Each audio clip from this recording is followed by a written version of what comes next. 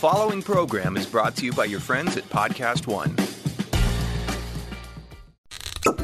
Springtime tips and fun facts from Paul, Kristen, and Dexter at Total Wine & More. Garnishing your ham with pineapple? Pair it with a delicious Chardonnay to make their taste buds swirl. Deviled eggs are even better when paired with a light, dry wine like a bubbly Prosecco or a Pinot Grigio. For me, nothing beats recommending a great wine. And with such an extensive selection, I can help you find the perfect one in your budget. Whether you're hosting or just bringing the wine, Total Wine & More has you covered with 8,000 wines, 3,000 spirits, and 2,500 beers at always low prices. Cheers!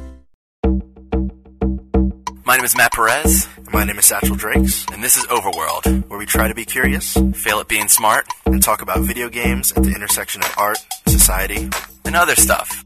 But first, a quick break. And taking a moment to thank our sponsors, Veridesk, Rocket Mortgage, and ZipRecruiter. Right now, you can try ZipRecruiter for free at ZipRecruiter.com/Forbes. You'll hear more about these companies later in the show. Hey guys, it's Satchel. Matt is actually at GDC, the Game Developers Conference in California, listening to probably the best kinds of TED Talks that I could ever imagine. So we're going to be having a more relaxed conversation with a Dion Anderson, a live gaming broadcast host with over 75,000 followers and 9 million views, a well-known content creator, an indie game director, and a documentary producer. I added that. It's worth mentioning. Thank you. If that's okay, is that under wraps? Are we good? Hey, man, do what you gotta do, man. Yeah. It's cool. Yeah, dude.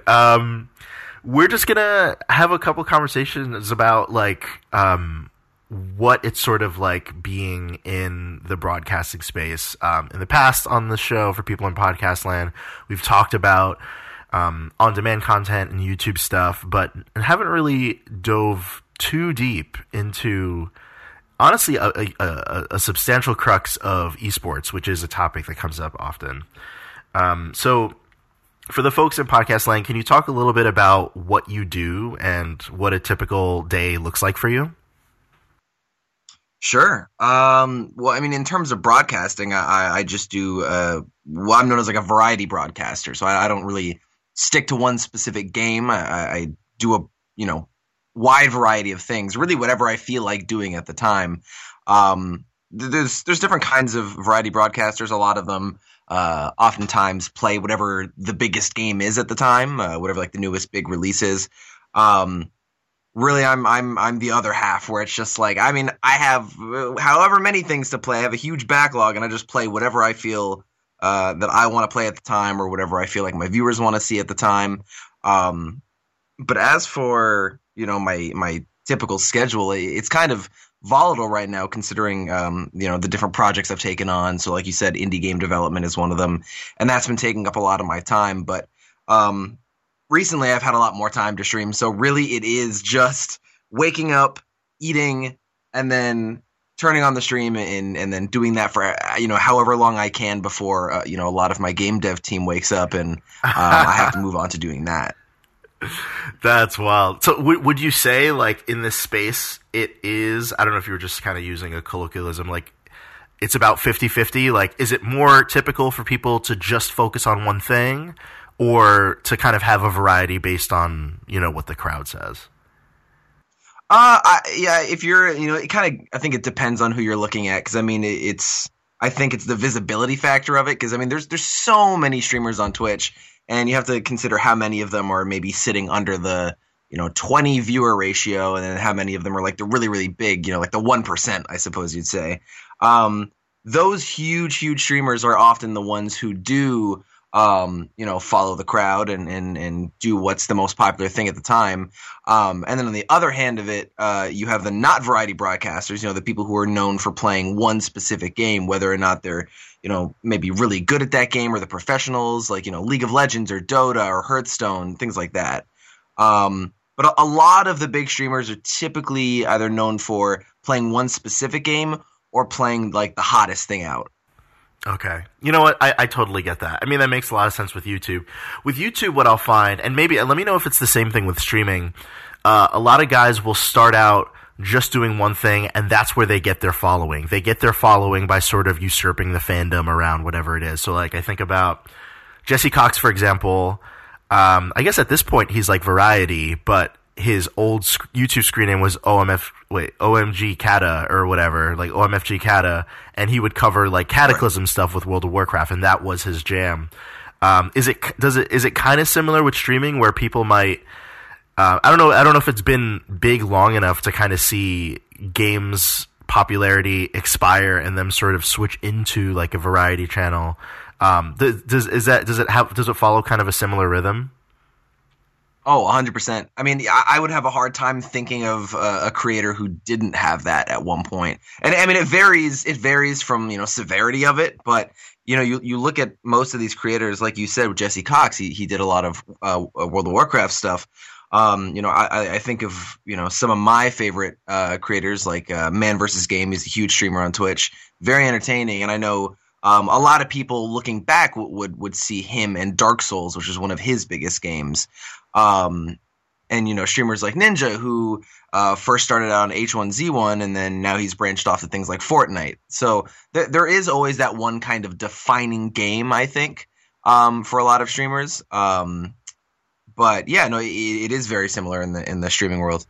That's cool. So dude, like, what's your origin story? Like, did you quit your job and do this? Did you go to school for this?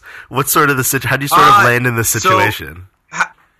How much time do I have? It probably didn't take long. My origin story is actually pretty interesting. So, I started this when I was in high school in 2009. I think it was, grade 11, and I was, 12 is the last year, obviously. And I started, and it was more of like a fun thing. I know a friend of mine was also doing it, and he's like, man, you should do it. You'd probably be really good at it. So I tried it out. I really enjoyed it. And I was doing it, as sort of just a hobby for the first year. Now in grade 12, I actually got sick and I couldn't finish high school. Now what was happening is, for some reason I felt like really tired every day, and I didn't know why. Like alarms wouldn't wake me up. I obviously at the time of high school, I was living with my parents still, and my parents would leave for work early in the morning, so they couldn't be there to wake me up. And it got so bad, I was missing so many classes that my school thought I was skipping, so they eventually expelled me. Because they were so convinced I was just skipping, and I was like, no, I'm seriously sick. I don't know what's wrong. So I ended up getting blood tests done, and it turned out I had a thing called Epstein-Barr, which is a form of mono, which like really shuts down the body and makes it extremely tired. So, I mean, that kind of sucked, and I'm sure they felt bad because they thought they were certain I was skipping. But at that point, I was already a year into doing what I was doing, and it was really picking up and taking off. So I was just like, I know what I want to do in terms of, careers, and I already have a really good thing going. I don't really need to go for college or university to take this kind of career path. So, I think I'm just going to stick on what I'm doing now, and that was kind of what kind of led me into that. But when I first started out, I was doing a lot of Call of Duty stuff. Call of Duty was huge back in the day, and that's kind of where I think started my like variety thing on YouTube there. That is wild, right? Okay, so you mentioned YouTube, and I find it unique. What I find unique about your situation as a streamer is that you also have a history in YouTube now, and being someone who has that familiarity with the ins and outs of making on-demand content, what are some of the differing demands of broadcasting live versus uploading a video? Like, what's harder? What's easier? I'm really curious to know the difference between the two for you. Well, obviously one of the biggest things, what's easier is that you don't have an immediate obligation to interact with people when you're doing YouTube. You of course want to be entertaining in whatever way you can, but if there's any sort of downtime, it's something you can edit out and post. Yeah. Whereas, when you're doing, a live, I like to compare it to, say, a well-produced television show as opposed to something that's a live television broadcast. There's very little room for error. Though it's not like a huge professional thing. If I mess something up on stream, people aren't going to be like, "Well, I'm leaving." It's I think it's part of the charm, part of the comedy of it. Yeah. It is. Every stream, the first hour, it's like, you know what? I'm gonna wait. Yeah, no, that is totally me too. Like I lose my train of thought, stumble over my words for the first like hour of my stream. It's something that people have gotten used to, and people love it. I'm sure they often clown me for it, but I think that's part of the fun of it. But yeah, no, it's definitely two entirely different worlds, and I love them both. I absolutely do, because one thing on Twitch, because I do ultimately prefer doing live broadcasts on Twitch over content on YouTube or created content, but you can't quite always get that kind of creativity flowing on Twitch the same way you can on YouTube. I've seen really well produced Twitch streams, things like Hyper RPG, where they have an entire studio set and they do some really, really cool live stuff. Yeah. But you can't really get that like really fine tuned creativity going on Twitch the same way you can on YouTube. That's fair. I totally resonate with that. I gave it a shot, and it is an incredibly taxing thing. It also requires a lot of broadcast level, like commercial broadcast level software. That's very expensive. Right. What I do like is how accessible they've made it, and it is really interesting to see the community of people that have kind of gathered around making like open source software to get things done, and like whether it's OBS or like other things like that, like fun little macros people put for the world around subscriptions and stuff. Which I assume you've been doing this full time, right? Like ever since 2009. Or it's been a ramp into like this being your full-time so thing. I actually moved from doing YouTube to Twitch, I think in around I first did like my first ever Twitch stream, I think it was in 2011. Actually no, it would have been in 2012. It was actually a funny story. I didn't even really know much about streaming at all. I just know a couple of my friends on YouTube were doing a charity event, and they were live streaming it. So they said, "Hey, if you don't mind, would you be able to do it too?" And I said, "Yeah, I mean, sure." And I think within my first 30 minutes of going live on my first ever stream, one of the Twitch staff came in my channel and said, "Hey man, P-Bet, I'm a big fan of your YouTube channel. Do you want Twitch partnership?" And I was like, "Well, I mean, sure. I mean, I guess. Yeah. Like, I don't really know what it is, but I mean, yeah, why not?" But yeah, no, I did originally take the transition in 2012. Could you explain to people what a Twitch partnership is? Oh yeah, no, I mean, basically, it's the main way to earn income on Twitch. One of the biggest things is obviously you get a couple more features on Twitch. Back then, it was a little different. A lot of the features you have through partnership back then are just standard for everybody now, like transcoding and stuff like that. But you get to run advertisements on your streams. You get one of the biggest things is you get a sub button, which allows viewers to support you for $5 every month, of which the creator gets a percentage of, and Twitch gets the rest of it. And the viewers get things like exclusive emotes and new features in that channel. But one of the biggest things is they just get to support that creator every month, to do what they enjoy. That's pretty cool. Is this sort of system that Twitch has put together for monetization the primary way in which most streamers? I'm assuming you have like a lot of colleagues who kind of do things that you do, or like people that you've met through streaming through Twitch. Is that the primary means of like income that people kind of pull from? Has that been it, or do people combine that with Patreon? Is there like other ways that people sort of find ways to like make this their full-time situation? The main income for a lot of streamers is the monthly subs, but there is other ways that they can get support through their community, things like donations, be that through Streamlabs, which is just directly usually through PayPal or credit card, or through Bits, which is Twitch's kind of form of donations, where people can get this like kind of Twitch-based currency and then donate that to the streamer, and then when they get their paycheck from Twitch, whatever the viewers donated in bits will also be added on onto their kind of monthly check. So, but yeah, the monthly subs are typically the way that most streamers get their income. And we'll be right back after this quick break. Hiring? Every business needs great people, and a better way to find them. Something better than posting your job online and just praying for the right people to see it. ZipRecruiter knew that there was a smarter way, so they built a platform that finds the right job candidates for you. ZipRecruiter learns what you're looking for, identifies the people with the right experience, and invites them to apply to your job. These invitations have revolutionized how you find your next hire. In fact, 80% of employers who post a job on ZipRecruiter get a quality candidate through the site in just one day. And ZipRecruiter doesn't stop there. They even spotlight the strongest applications you receive, so you never miss a great match. The right candidates are out there. ZipRecruiter is how you find them. Businesses of all sizes trust ZipRecruiter for their hiring needs. Right now, my listeners can try ZipRecruiter for free. That's right, free. Just go to ZipRecruiter.com/Forbes. That's ZipRecruiter.com/Forbes. One more time, ZipRecruiter.com/Forbes. ZipRecruiter, the smartest way to hire. And there's Rocket Mortgage. Support for the Forbes Overworld podcast comes from our friends at Rocket Mortgage by Quicken Loans, the mortgage company that decided to ask why.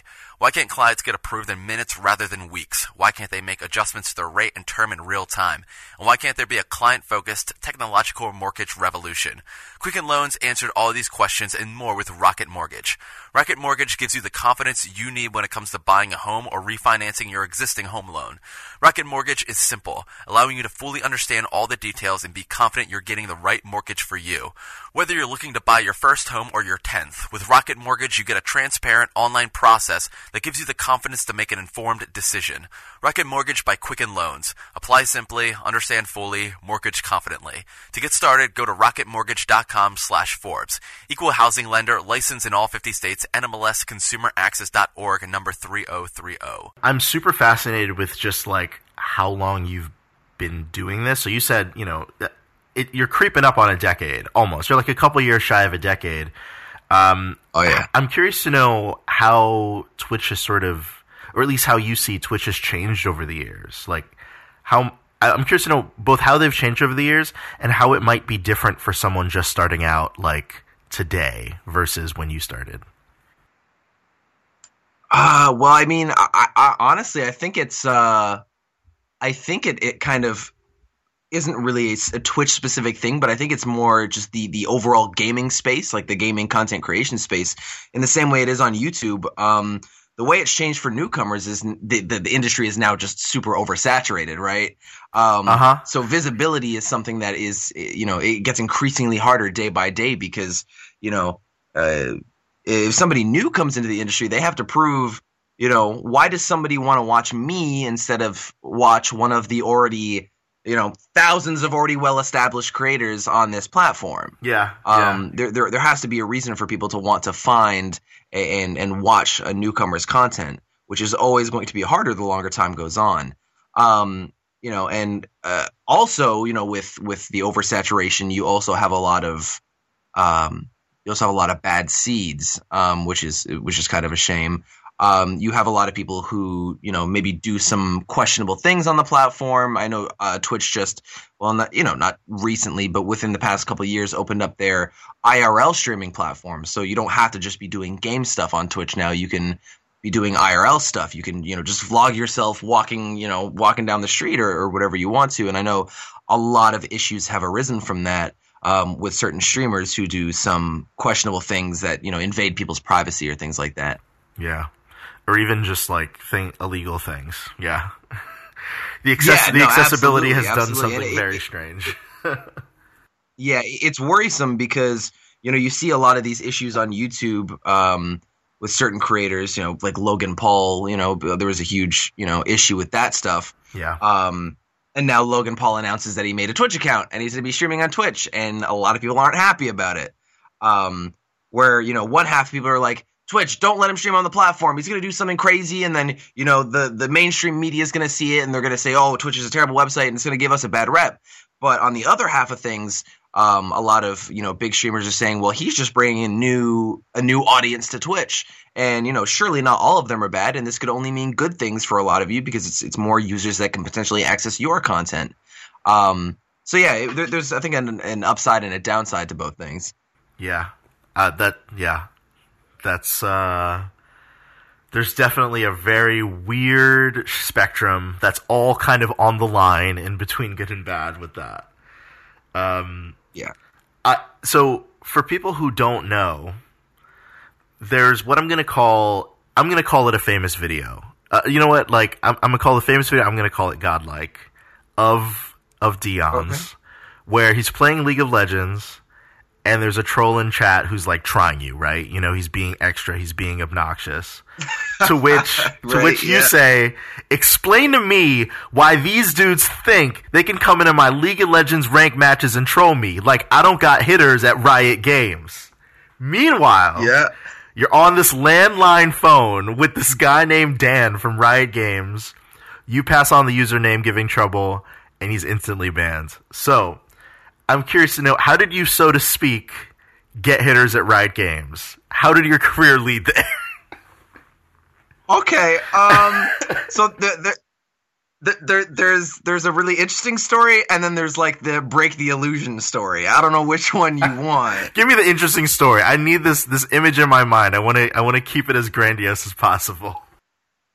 Okay, no, so it's actually one cool thing that happened. I think it was January of last year.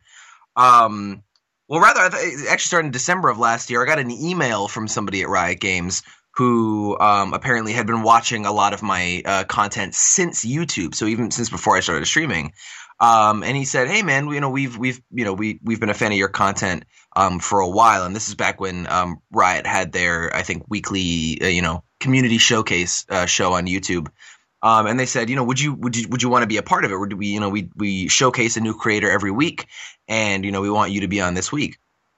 And that was when Jimmy Wong and Jessica Nigri hosted that show, and they're both fantastic people. But they actually showcased me on the show, and then I think a couple weeks later they also said, "Hey, we're maybe potentially thinking of launching some new content on the channel, and we want to fly a couple creators out to our studio." To kind of audition and try out for these new shows. Yeah. And I was one of those creators. That is cool. What a cool opportunity. In January they flew me out. They paid for the hotel and everything, and they were just super, super nice people. And their office is one of the most magical places I've ever been in my life. I believe it. And yeah, I met a lot of people there. The CEO's like, "Hey, you're the greatest," and this and that. And that's how I got hitters to Riot Games. Very, very fun time. Very fun time. CEO was like, "Yo, Dion, we got hitters for you." I'm just saying. Here's Dan. Here's Dan's number. Said, if anybody ever tests you, man, you give me a call. And I said, "Yes, sir. I understand." I love it, dude. That's so great. I'm gonna try and in the show notes put a link to that for people in podcast land so they can watch that. So I remember a while to jump back to Twitch really quickly. I remember a while back Twitch getting some minor backlash on Twitter regarding their new campaign of commercials that emphasize the power of community and the spectrum of broadcasters out there, but without highlighting any sort of non-Caucasian streamers, which for me was a small bummer because I really enjoy the kind of spectrum of voices and cultures you get to see all over the world, since after all it's kind of like an international streaming service recently purchased by Amazon, right? So there's been a lot of eyes, a lot of accountability. There might not be anything to note at all. You know what I mean? Because in many ways I've gotten this question before, and there really isn't too much to say. But is there anything you feel to be said about what it's been like in the space for you, or even what coverage and opportunities have been like? Well, they've been good. I mean, really, they've been fantastic. A lot of the really cool things I've gotten to do within the industry have came from Twitch. Be that companies flying me out to things like PAX, to do stuff with their game, or just I guess the people you meet as well is one of the biggest things, because it's really a lot of times it's really a who situation that gets you into a lot of these opportunities. Yeah. So honestly, it has been fantastic. I absolutely agree with you, though, in terms of visibility of, like you said, non-Caucasian content creators. It's something that they've actively been trying to improve. They did a really great thing for Black History Month, where they focused a lot of effort onto Black creators, and they're doing a very similar thing with Women's History Month, which is also fantastic. That's really cool. Now, final question: how do you, in general, feel that the world of streaming could be, it's a two-parter. Like, how do you feel the world of streaming could be better? And then what's been most exciting about it right now? How could it be better? Well, how it could be better, I think, is just a bit more of a stricter moderation, and stricter enforcement on Twitch's part. And I know that's not easy because, like I said, thousands of streamers every day. You know, it's hard to keep everything in check. But, you know, there has been a notable issue of toxicity in a lot of these things, especially live broadcasts. You notice it a lot more on Twitch than you do on YouTube. One of the most common examples is let's say we're watching a live esports match of League of Legends. Yeah. Say there is a African American player who comes on stream. Oftentimes a lot of the chat will spam tryhard, which is an emote that it's the face of streamer on Twitch, Trihex, who is a black creator. Obviously, when people spam this, they're doing it in a very malicious intent. You just know that's like the trend, right? But it's a very hive mind thing, which is one of the biggest issues with me, is that, people think because of the anonymity they can do it, and they see a bunch of other people doing it, so they chime in and they do it as well because they think, well, if they're all doing it, there's no way I can get punished. Right. Yeah. I think Twitch really needs to kind of step in and make an example of some of these people, because I think if some of these people are made an example of, it'll really cut down on the other people who would potentially want to risk doing that for the sake of just the joke, right? And I know you can't possibly moderate every single stream on Twitch, but when it comes to these big events, would it really hurt to have maybe one global moderator or one staff member keeping an eye on these massive events? Because it really does look bad for us. I know. There was one instance, I'm sorry I can't remember the exact details of it, but I know it was a Blizzard game. I think it was Hearthstone. They were streaming a tournament, and one of their black players came on stream, and a bunch of just racial nonsense was being flooded into chat. Yeah. And Blizzard was actually so upset by it that Blizzard went directly to Twitch, and they said if anything ever happens like that at one of their broadcasted tournaments again, they will no longer stream their tournaments on Twitch. That's great. So Blizzard took that extremely seriously, and I'm really glad to see stuff like that and companies really go out of their way to put their foot down. It reminds me a lot of when Campo Santo, Firewatch, demonetized PewDiePie's videos on Firewatch. Oh, when he said the N-word, right? Some racial slurs that he made. Yeah, Sean Veneman was very overt about it, and I was like, that's just, if anything, I mean, that on its own is really great, but the fact that you went out of your way to, like, publicly explain why you were doing what you did, it just helps set an example. It helps, like, let people know the rhythm of how things like this should be treated. You know what I mean? Like, what can and cannot be tolerated. Absolutely. And a lot of PewDiePie's fans got really upset at it because they're like, well, he didn't do it on the Firewatch video, why are you punishing him for something he did entirely separately? But, like you said, it's making an example of somebody. It's saying that we do not support anyone who goes out of their way to make these kind of comments, no matter what form they're doing it in. Yeah. Completely agree with that. Also, side note, love the Campo Santo guys. They're, like, on top of their stuff. I've heard they're amazing. Yeah. There's, it feels like, especially right now, it just feels like in the game development space, in the game coverage space, I feel like we've been saying this for 5 years, but 5 years is barely enough for it to change, to feel any different. But it just still feels like a Wild West in the way that we treat each other and in the way that we sort of moderate things. It's almost like we're still building a lexicon of what's socially acceptable and not. And it feels like now more than ever, like, companies and brands need to be putting their foot down and kind of using the megaphone on things that are just utterly unacceptable. Second part of the question is, like, what do you feel is most exciting, like, right now about this space and what you do? Well, I'd say what's most exciting is that a lot of companies are starting to see how serious Twitch is. A lot of the time, it would be super easy back in the day, and even now, to get offers from companies to maybe do some sort of partnership programs with them if you were doing content on YouTube, because that's already a very well-established platform. While Twitch is blowing up still, it was never still quite as established as YouTube was. So, I'd still get emails to this day, even though I haven't really done YouTube in a while. I'd still get emails to this day saying like, hey, we love your YouTube content. Would you want to do YouTube sponsored stuff? And I'd say, well, I'm doing Twitch now. Would you want to do Twitch sponsored stuff? And they're saying, well, it's not really on our docket right now. Yeah. So clearly a lot of companies aren't really taking that seriously, and they don't really quite understand the power of Twitch. But a lot more companies now are starting to take that seriously, and I'm sure you've seen it because it's been all over the news. Ninja, who, by the way, amazing streamer, just streamed with Drake on Twitch. Oh my gosh, he was playing Fortnite with Drake.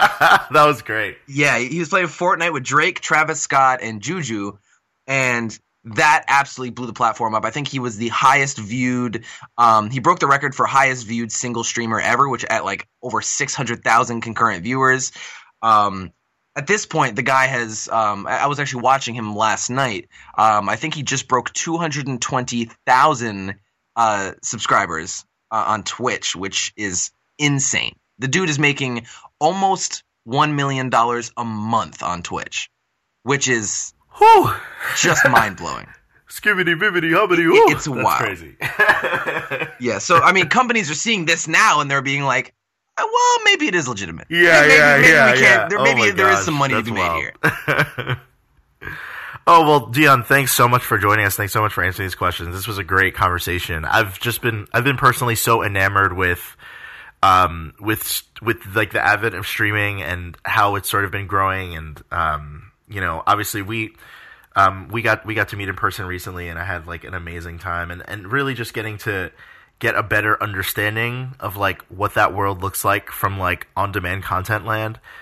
So thanks so much for giving us a much more detailed look at what your day-to-day looks like. Hey, absolutely, buddy. Anytime. All right. Is there anything that you're currently working on right now that you'd like to share? Well, I mean, we're still hard at work with this indie game we're making, and we're really hoping people are going to enjoy it once we announce that, and we're hoping to announce it within the next couple months. But that has been the blood, sweat, and tears for the past, I think, year and a half. So we're hoping that once we do announce it, people will really enjoy what we've been working on. That's great. All right, thanks so much for your time. Thank you. Take care. And coming up, Eric and Paul talk about their first impressions of Far Cry 5. But first, a quick break. Traditional, static offices are a thing of the past. Today, companies and employees want an active workspace. Veridesk helps people reimagine their office design. Being more active at work, like standing more and sitting less, can help improve your health by boosting energy and productivity.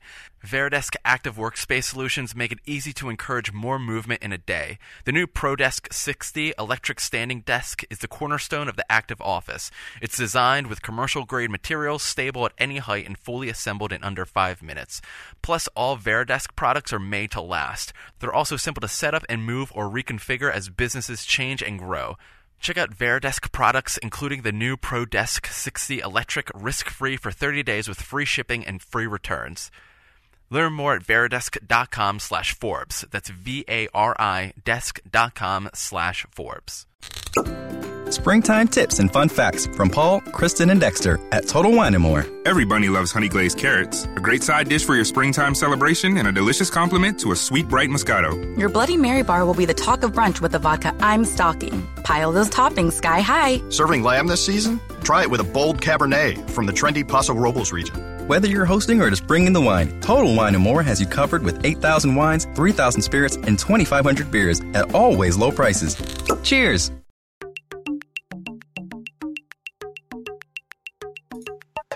Hi, I'm Eric Kane. I'm Paul Tassi, and today we're going to be talking about Far Cry 5, the new Ubisoft game that just came out, just came out by the time you should be listening to this, and we're recording this in the past, so we're playing our early review copies, but embargo should be lifted by the time you hear this, so we're good to go. And yeah, it works out this time. Hopefully, anyway. But so we've both been playing a little bit. I think I've gotten a little further than you, Eric. But what are you making of it in this intro part here? Well, it's interesting. It's the game starts out with kind of a linear opening segment and then a smaller tutorial like island where you clear a couple little bases and climb one radio tower where the guy on the other end of your walkie-talkie makes a pretty funny joke about not having to climb anymore. That was really funny. I really liked that. He's like, "Don't worry, I'm not going to make you go all around the county climbing these radio towers." So I thought that was pretty great self-referential thing because in the past couple Far Cries, you do a lot of radio tower climbing, and it looks like you won't be doing that in this one. Yeah, that's nice. There's no map revelation, like really of any kind. It's like Skyrim essentially, where you just kind of see points on the map and go explore there, and that's just kind of how it's revealed. So I think that's a better philosophy because I think everyone's just tired of like the quote unquote Ubisoft game, climb the towers and unlock the map thing. And like, even though Assassin's Creed is still doing that to a certain extent, I think they're kind of getting away from that more generally.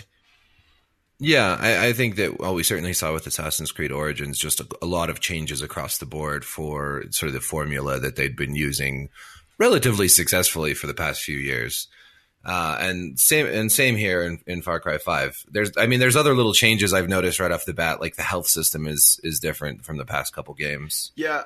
It's just like a life gauge now rather than segmented into different sections. Is that? Yeah, and I think it can fully recharge just through hiding. Like you can use med kits to like if you're really about to die in a moment to like get it all the way back up, but generally speaking, they're kind of back to the like hide and recharge your health thing, which I don't mind. And like I don't really miss the segment thing.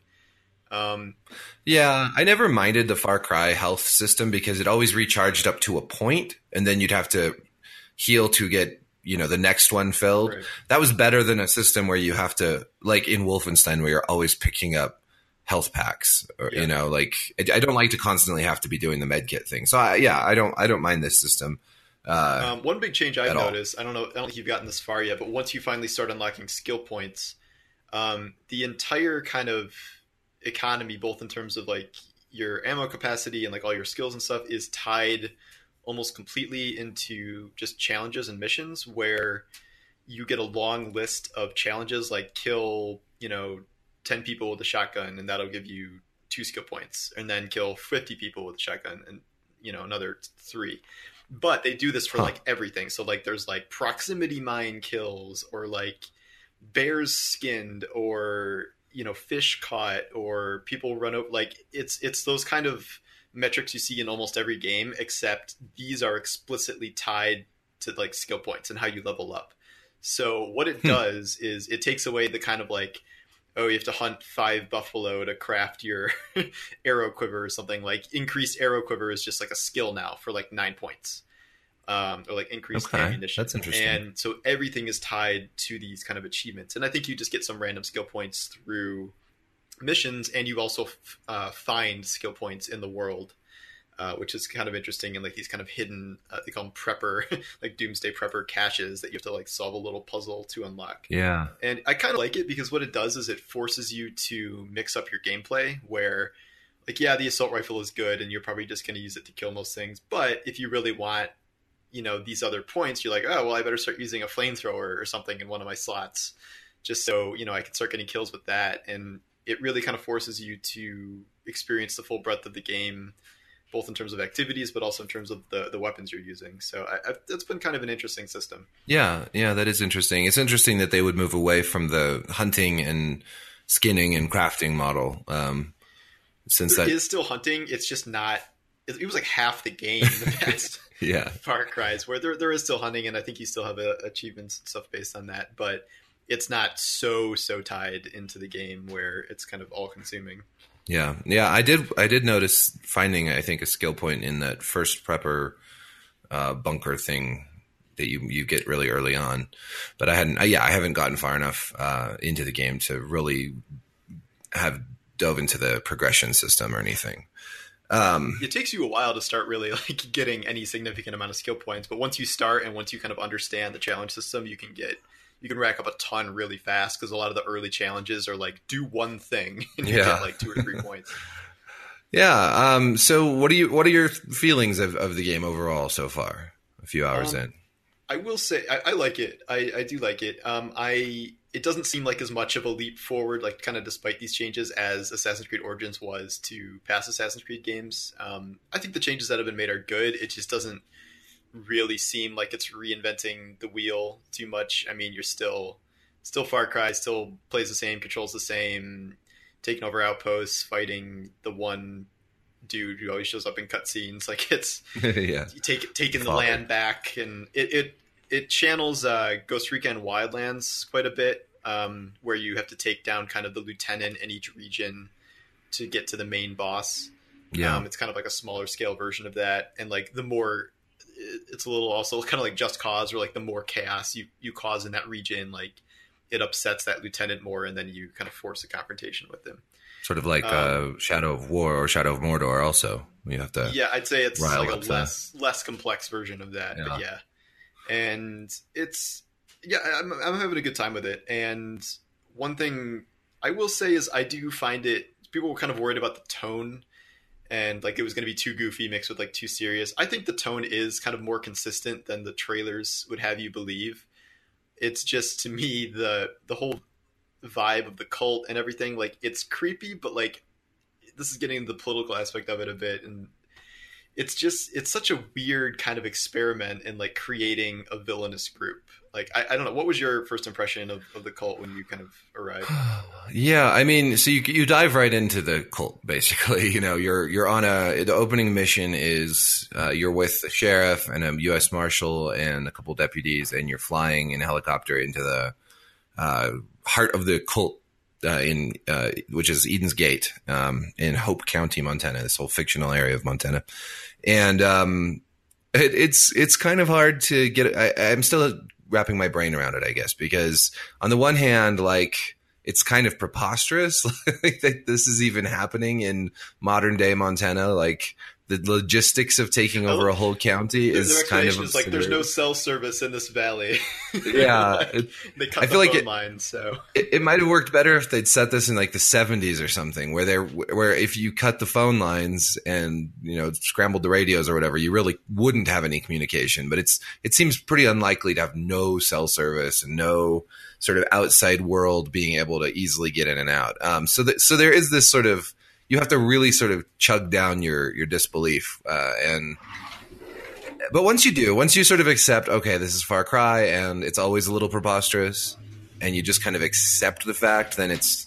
Yeah, I don't say it's any more preposterous than some of the other ones. Like, that's not really the issue I have with it. I guess what struck me is that, okay, the premise of this is like a gun-toting, kind of Bible-thumping, Christian-based adjacent cult has taken over a town, and you're like, wow, that's like really politically relevant in this kind of landscape. But like it isn't, like in practice, at least so far. When I'm almost through the first lieutenant in like 5 or 6 hours here, but like like the bad guys are just this like kind of weird like crypto speak where like they're using like religious terms and like, oh, you must atone for your sins and like confess and like you haven't seen the light and blah, blah, blah. But like, this isn't about anything actually political, like not even close. Like they've made it very, very clear that there are all different races as a part of this cult, which you would not normally imagine would be the case in, rural Montana. Right. And past that, like this could be a commentary on like, oh, well, there's, too much access to guns that like a militia could, exist like this and take over, but there's no real exploration of that issue, and there's not really an exploration of the religious aspect either. Like they're using like vaguely Christian terms, and like they're in these kind of at least formerly Christian churches, but like they'll talk about God, but like they'll never mention Jesus. They never quote the Bible directly. Like the good guys quote the Bible, the good preacher you work with. But so they're just kind of like loosely basing this cult off of like some themes of the Bible. But this isn't like really, from what I've seen, any sort of commentary on, organized religion or like the religious right in the U.S. or anything. And I agree. I mean, it seems very much like on the one hand, they're creating a cult that is evocative of some doomsday cults that we've seen in the U.S. and elsewhere. But once the iconography, the preaching of the Father, all this stuff, it really isn't very specific. It's pretty vague. And yeah, mixed race cult, like Montana cult with this very redneck cult is kind of weird. I think they're playing it safe, honestly. I think they're really avoiding stirring up any sort of like if you're real going to play it controversy. this safe, why even bother setting it here? It's just very strange. Like, it's not bad. It's just very unusual to have so much like currently kind of all these hot topics like in one game, but then it's just taking just no position. Like, cults are bad, like murderous cults are bad. And so like what it actually feels like, it's essentially like Charles Manson meets Scientology, essentially, which is our two enemies that everyone can, rally against at this point. Yeah. And I don't know, like I can see it getting really messy if they did try and pick one political side or another, but I think that would have been a much, much more interesting game than what we're seeing here. Like, it is a little bizarre that there is like no racial component of this at all. Like, nothing about guns, religion. Like, it's just like, oh, it's just this cult that exists in a rural part of the US that has nothing to do with anything actually going on in the US right now. It strikes me as odd. Yeah.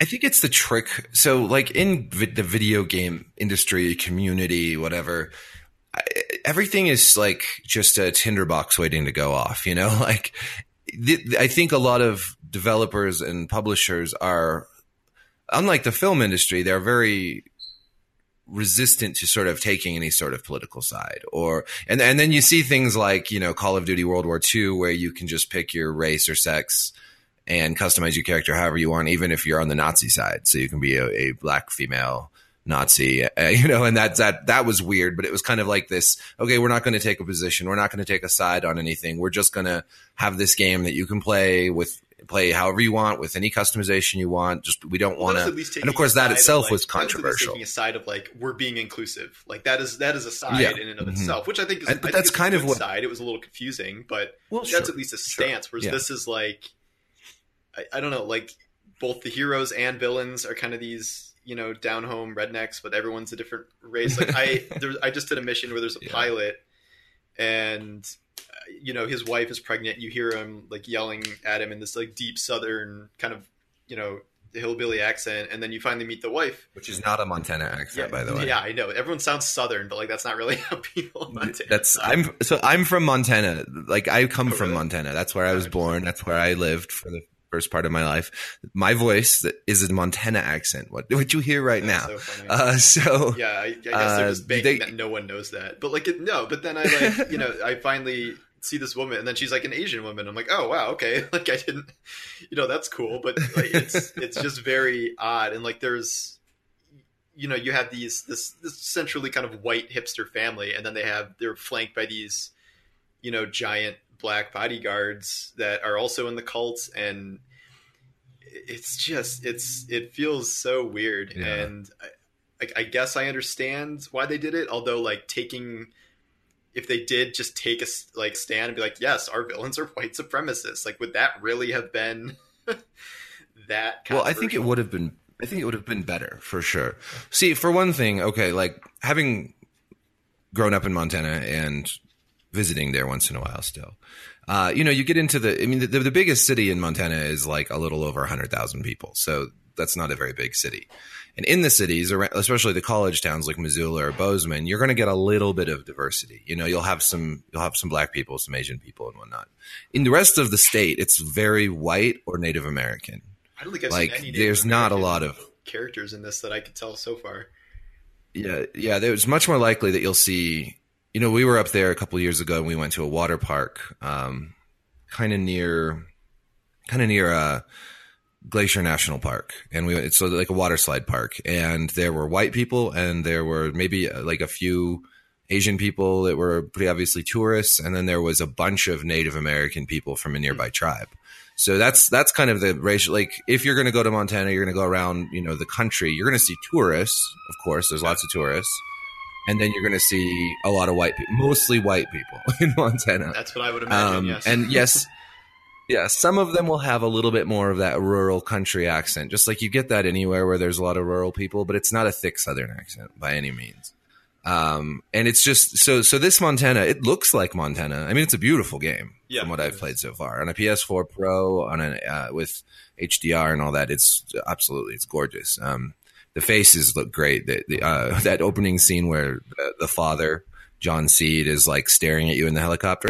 He's seriously creepy looking in that moment. But yeah, having like this cult, if there were a cult out in rural Montana, which I'm sure there are, they would be like all white people. I mean, if you go to Idaho, just next door, that's like the home of the Aryan Nation and stuff. So there's a lot of white supremacist groups. Would it have been controversial? I mean, to some people, sure, but not really. I mean, honestly, we've seen that. We've seen white supremacist groups. They exist. Like, we've seen doomsday cults with a racial bent before. Yeah, and like I get, okay, maybe you don't want to take on like Christianity or something in your game, which sure, has its own set of issues, pros and cons there. But like white supremacy seems like a pretty kind of safe target relatively. And like, yeah, it would have been controversial, but you have a game like Wolfenstein where their freaking whole ad campaign was based on, punching Nazis. And I don't know, it doesn't sink the game. I guess one of my other biggest problems that I've seen so far is that I just wish the cult had a more clear like message and was like about something, and they mostly are just talking in like pseudo religious nonsense. Like, I don't understand really anything that they're actually trying to do other than like, prepare for the apocalypse or whatever. And like they're just spouting all these crazy things to the point where it's like I almost don't even care about them because like nothing really makes sense, and like I'm just trying to save my like kidnapped friends, and that's pretty much it. And it's, I don't know, maybe there's even they have like their own drug they make called Bliss, and I'm like, oh, this could be like some opioid crisis kind of stuff that is actually a huge problem in areas like this. But again, another issue I don't think they're actually diving into. I don't know. I guess I won't dock too many points from that. It's just kind of a strange villain group that I haven't really come across before. Because before it's been pretty straightforward. It's like, oh, drug dealers or warlords or something. But this is something that's definitely unusual. But the game itself is really enjoyable to me so far. And I've really liked playing it a lot. It's just been a strange kind of issue to kind of deal with this cult. Like, I don't know, I guess still have probably like 3/4 of the game left, so I can't say too much, but right. And we could learn more, and there's a lot of room left to sort of explore this. But I think I'm with you. And this has been the problem since we saw when we first started seeing trailers and learning more about this group, is that it's like, okay, what exactly is this group? Like, so there's a lot of sort of, I think there's just a lot of plausibility issues, and I think that, yes, that is partly Ubisoft playing it safe. And I don't think that game makers should play it so safe. I think that they should be okay with being a little controversial and with making statements about, what is good and what is right and what is wrong and what is bad, It may not help that Ubisoft is like a European company, and like maybe that makes them want to play it safe more because they're not entirely sure how things will be received in the States. But I don't know. It's so weird to like pick this setting in this group and then just not really have anything to say at all, which is what people kind of assumed would happen. But it is strange to see it in practice. I'll say that. It's interesting too. The other part of me is like, well, okay, this all just doesn't fit. It doesn't make sense for where it's taking place and everything. And then I think, okay, well, the last two games, Far Cry 3, Far Cry 4, we have, the problems aren't that different really. Like they're exotic locations, but they're just sort of fictional versions of what these places could be like, the Himalayas or an island, a drug island. And, it's a little more closer to home now. So it sort of jumps out at us more, I think. But those places. Well, keep in mind, Far Cry 3 ran into the whole kind of white savior issue, where you were like the white tourist guy who landed on the island to save all the natives. So that may have kind of scared Ubisoft off, because I think Far Cry 4, you were a native character returning to was it Thailand, like to help your people. So they kind of fixed it with that, and then now you can just choose your race at the beginning of Far Cry, and it's somewhere in the middle, because both sides, there's all races on both sides, so they're kind of just ducking the issue entirely, which is interesting. Yeah, it is. I don't know how to. I guess I'm still just going to have to make up my mind as I play, because I did kind of like choosing my character, because I picked a guy that did look kind of native to me, and I gave him a big old mullet, and I thought that was hilarious. You didn't see. I picked a black guy because I thought maybe I just will pretend like they're white supremacists no matter what this game is telling me, and this feels like a better narrative. Yeah, I kind of felt the same way. I'm the hero triumphing against the white supremacists. I mean, most of the bad guys, I would say, are white. Like that's one gameplay issue I've kind of run into, where like in the cutscenes they're pretty diverse, but then when you're fighting them, it seems like the same guy just over and over again, like the same beard, the same long hair. Kind of look like you. Yeah, I know. I was thinking that. I was like, why do all the bad guys look so like shaggy? Like, this is me right here. As a Montana. Yeah, I guess so. Except for I'm a lot blonder than them. They're all really dark haired. Yeah, like I get why they kind of do that, because like they want like the different enemy types to kind of look the same so you can distinguish them from one another. But then it is weird when you're fighting like the base enemy guy and it's all just long dark hair guy in white shirt.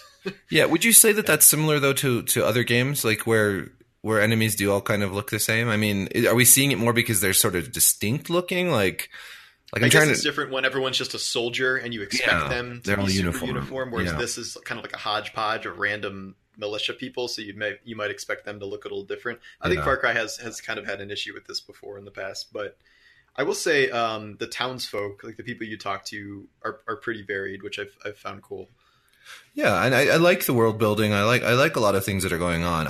And again, this is not a review podcast by any means. This is like a first impressions podcast. So, we could in a week, next week, by the time we've played through the game and played around with the cool arcade thing where you can make maps and play other people's maps. I mean, there's going to be a lot of other stuff that we haven't experienced yet. So this will change as we go, but. Certainly from a story sort of thematic point of view, it is a little weird. From a gameplay point of view, I enjoy it, but I've enjoyed the last two also. I mean, I think that in a lot of ways, I like the formula of like a big open world where you take over bases and there's crazy wildlife and you have a lot of sort of freedom to operate how you want. That's just enjoyable. Yeah. And I think they've changed enough where my biggest problem with the last two Far Cry's, Primal and 4, were that they both just felt like reskins of 3, and to the point where I think Far Cry Primal used Far Cry 4's map and just layered new assets on top of it, which was crazy. Yeah. But this game does feel, I guess, distinctive from the last 3. Like maybe not as distinctive as Assassin's Creed Origins felt from those past games, but enough where I'm not like, oh, more Far Cry, this is exhausting. Like I actually want to play it, and it's been long enough where I'm excited to play the series again.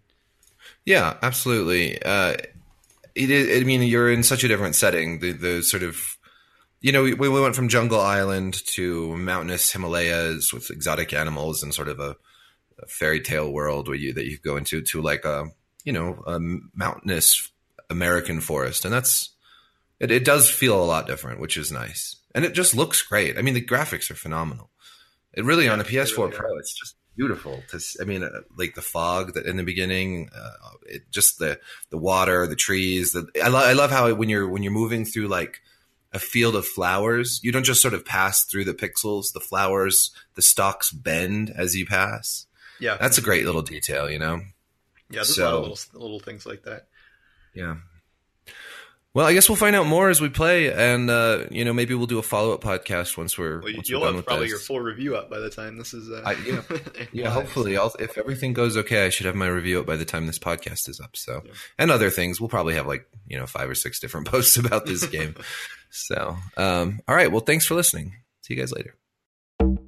That's it for this episode of Overworld. Thanks for listening. I'm Matt Perez. And I'm Satchel Drakes. If you'd like to get in touch with us, please reach us at overworld@podcast1. That's ONE.com. And also you can reach us on Twitter. My handle is @SatchelDrakes. That's Satchel like a bag with an extra L. And mine is Matt Ryan Perez. Thanks for listening. Take care.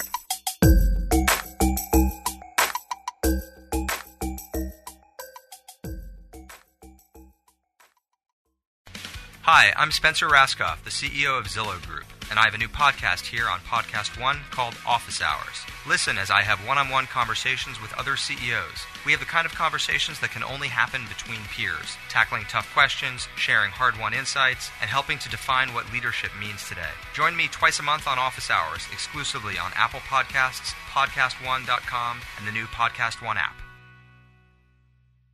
At Farmers Insurance, we know the sound of a perfect hot air balloon landing. and a less than perfect one.